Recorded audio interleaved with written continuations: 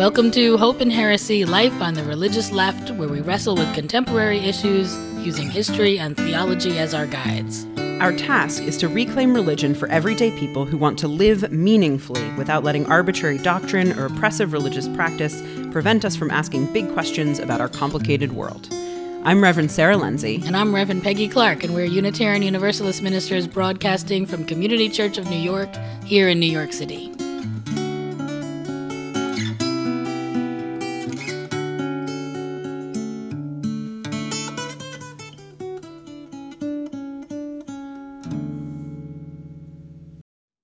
Hi, Peggy. Hi, Sarah. How are you today? I'm fine. You know, it's November. It's pushing up on the holidays. It's still the pandemic. I don't know. Fine's the only word I've got. What's up with you? I'm tired. I just came back from Glasgow. I was up at like 5 o'clock this morning. I'm trying to get my equilibrium back. But we're talking about really big things. We're talking about the biggest thing today. So, we may be tired and distracted and getting through November, but the topic is massive. Yeah, we're talking about cosmology today. Yes. And specifically like religious cosmology, right? Because on its own, that term cosmology just means sort of studying the nature of the world and everything. But religious cosmology, if we look at like a very mainstream definition, is about sort of explaining the origins of the world. It can also extend into thinking about the evolution and the fate of the world. But today we're really going to focus in on this question of like how religious cosmology tries to address where all of this came from. Yeah, I mean, it's kind of the basic impulse, the start of the religious consciousness.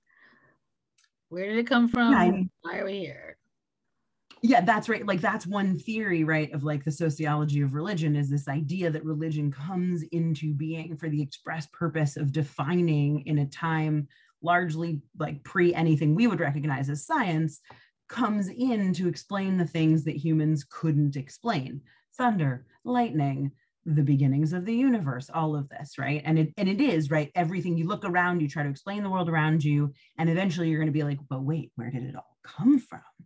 Right? And so if that's that is one of the, if we can look at that and understand it as one of the basic jobs, basic goals of the creation and institution of religion, then we can start to understand where a lot of the religious cosmology is, like how they came to be what they are, right?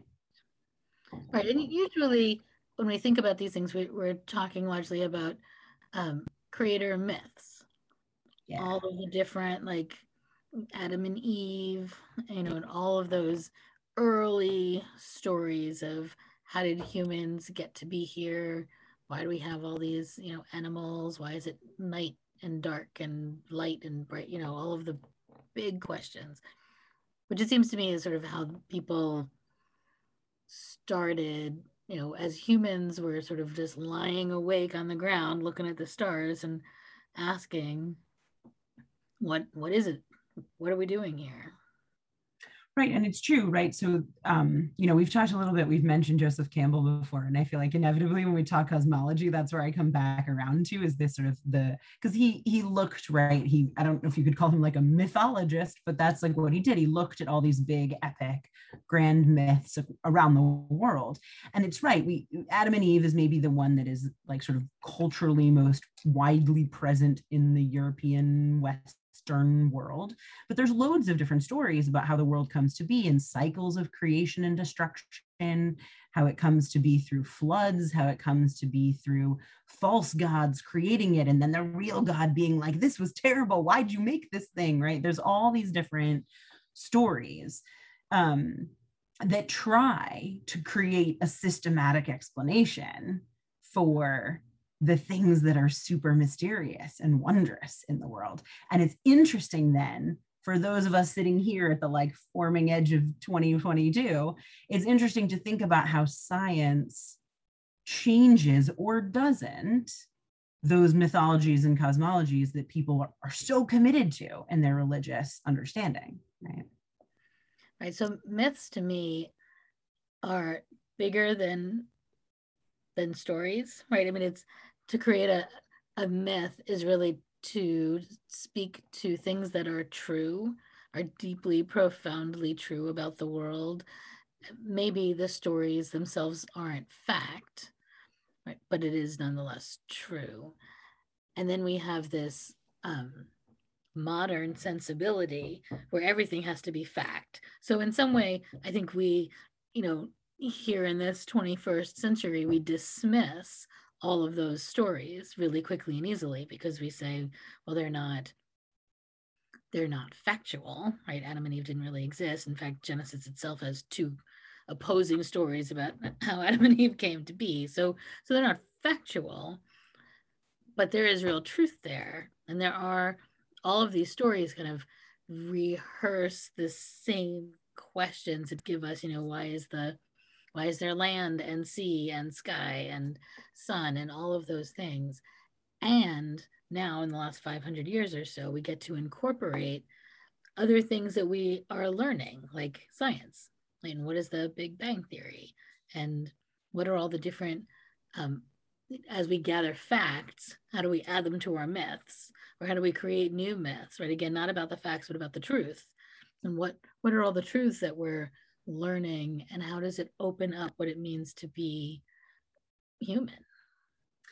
Yeah, so it's interesting, right? As someone raised in a liberal religious tradition, as I was, the approach to myths, but even also to sort of great literature, was that all of it contained within it capital T truths, right? That the purpose of the storytelling of like Jude the Obscure and the Mahabharata, the purpose of the storytelling is to access something true about the human experience or something true about the world we live in, right? But that we don't, as liberal religious people, we don't then treat it as static, factual, sort of immutable truth, right? That the point of the epic myth is not the details and the did God really do this and did Adam say that and was it a fig tree or an apple tree, right? The point is about what it looks like to care about knowledge and what it looks like to have a change in your status from garden to toiling on earth, whatever, right? Like that there's these bigger questions about companionship and relationship, and that's what we keep those stories around for. And that those stories, if you treat them as one among many sources of truth, right, don't preclude science. If you don't treat that myth as the be all end all that cannot be unshaken, then you can bring science in and it's not going to derail your entire sense of your religious identity and experience. Mm-hmm. I also think that we are sort of naturally, instinctively a story making people. That we do it all the time, for even smaller things. I mean, how many times, you see like I'll pick a letter lying on the street and create the story for how the letter got there, right? We do it all the time. So for the really big questions, we've come up with these really big stories. And that makes sense to me. And it makes sense to me that we hold on to them. We keep them. We need them. Even when we know they aren't true, or I guess even when we know they aren't fact, we know that they are true. We know that they continue to define us. And it's why I actually love learning stories from other cultures, because there are different ways of looking at exactly the same experience of being alive. And it's just fascinating to me. And at the same time, I'm saying that and I'm thinking, could I actually tell any one of those stories off the top of my head? No, because there is something that's foundational about the stories that you were raised with, right? And I was raised with the Genesis stories, although not as facts, but I was raised with them as, ways of just telling kids stories about what life is all about, and also about Noah and the flood. Like that was another one. My mother used to sing that song every single morning.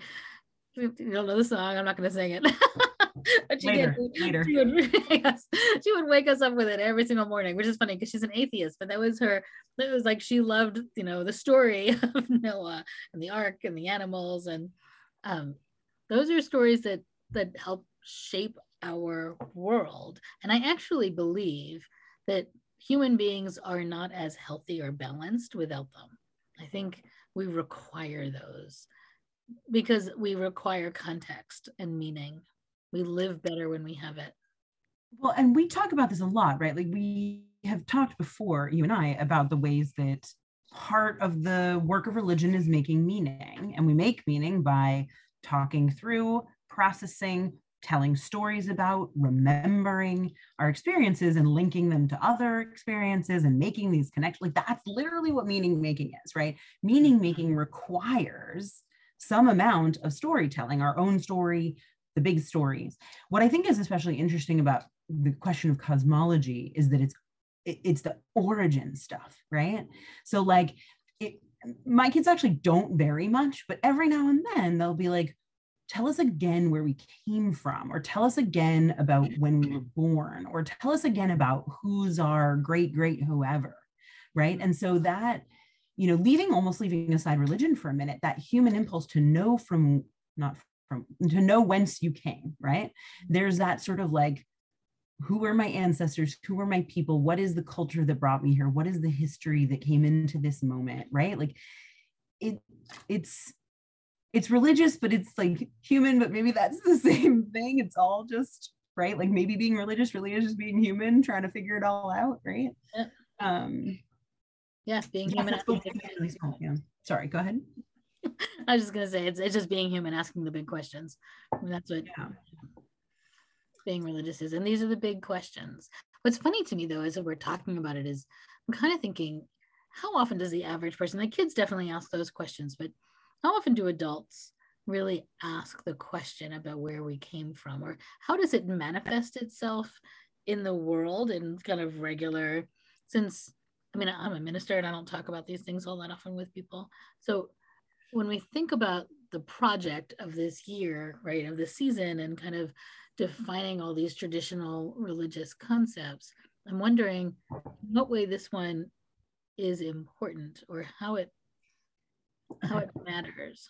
I have a thought about this, Peggy. I have a thought. Here's my thought. So, and I'm only going to speak to the context of like Protestant, Christian, Western culture, white culture. Okay. I'm gonna be like really clear but it feels to me, and I think about this sometimes, that we live in a culture, we share a culture that is very good at looking forward, not too far forward, but forward, and leaving behind what's behind. So I think sometimes what happens is we tell the story of the past and we're like, we got that, we know what happened, we know how we got here, now we're only concerned about what happens next, right? What's my next move? What's the next thing coming down the road? We're not even very good at being in the present, let alone like really trying to deeply uncover, right? So I wonder if part of what happens is when kids are kids, they ask these questions and eventually they feel, and maybe this is good, maybe this is bad, eventually they feel grounded enough in the stories they've been told that they don't need to keep looking back, and all they start doing is looking forward. I don't know that that's a positive thing, because I think sometimes you have to revisit your understanding of where you've come from so that you can make better choices about where you're going. But that would be my sort of guess, is that we just culturally, we don't encourage a lot of like second guess, turn it back over in your mind, think again. We're really like, Americans especially are really like, next thing, get it moving, gotta go on, gotta make progress, right? Like that's our whole vibe. So I think that there's a piece of this that's like, kids move slow enough that they can ask those questions. So I also think that when we want a revival or a revolution, that those are the moments we go back. And I don't know that we go back to Adam and Eve, but like I think of theological revolutions, right? Like liberation theology, right? They want to rethink the way we do theology so that it answers the question of, how does it serve the poor? What, and they go back. You go back to scripture. You go back to Jesus. What was he really saying? Does it really liberate? Like, can it really serve us? I think we do that as Americans too. We go back to the Constitution. It's built into our system. Whenever we're on an edge, like we're on an edge right now, of like, what's next and how are we doing, and what should we be doing? We go back. Well, what was our beginning? What did it look like? What were we supposed to be doing? I think those are the times when we look at our origins, when we're not sure, when what's in front of us feels really bleak or unclear, or we're at a crossroads. That's actually a really excellent point, Peggy. And I, so like a lot of my own studies were in sort of heresy and Reformation, all of that stuff, right? And the idea that what you're doing is uncovering some sort of pure origin, right? Theologically pure origin, Jesus pure origin, right? You're going back to what it really is, and not with the accretion of time, right? So like the idea of like, we're going to go back and see what it really was that our like slave owning forefathers wanted in the Constitution, right? So it's an interesting project to think that we could ever really recapture or uncover, or that even if we could access what the pure thing was, that we would understand what was really going on and at stake in that pure thing when it was happening, right? Like there's just a lot of like human hubris involved in all of this. But it is really interesting, right? To think about, when do we go back to uncover, and when do we eschew our past and only step forward, right? Those are some of the questions that get wrapped up in cosmology that we don't think about when we wake our kids up with a Noah story, or we read the Brick Bible and talk about Adam and Eve, right? Like those are the things that we don't necessarily let cosmology open us into asking. And maybe that is kind of the point of today's conversation, is to think about the ways that looking at origins might be much bigger than what you think when you think about the stories you were told as a child about your own origins or about the world's origins.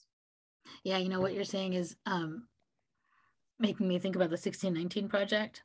And what is it to go back to the beginning and tell the story from a different perspective, and how completely transformative it is to everything you've always thought that you've known, right? The stories that we tell over and over and over are completely different when it's someone else telling the story.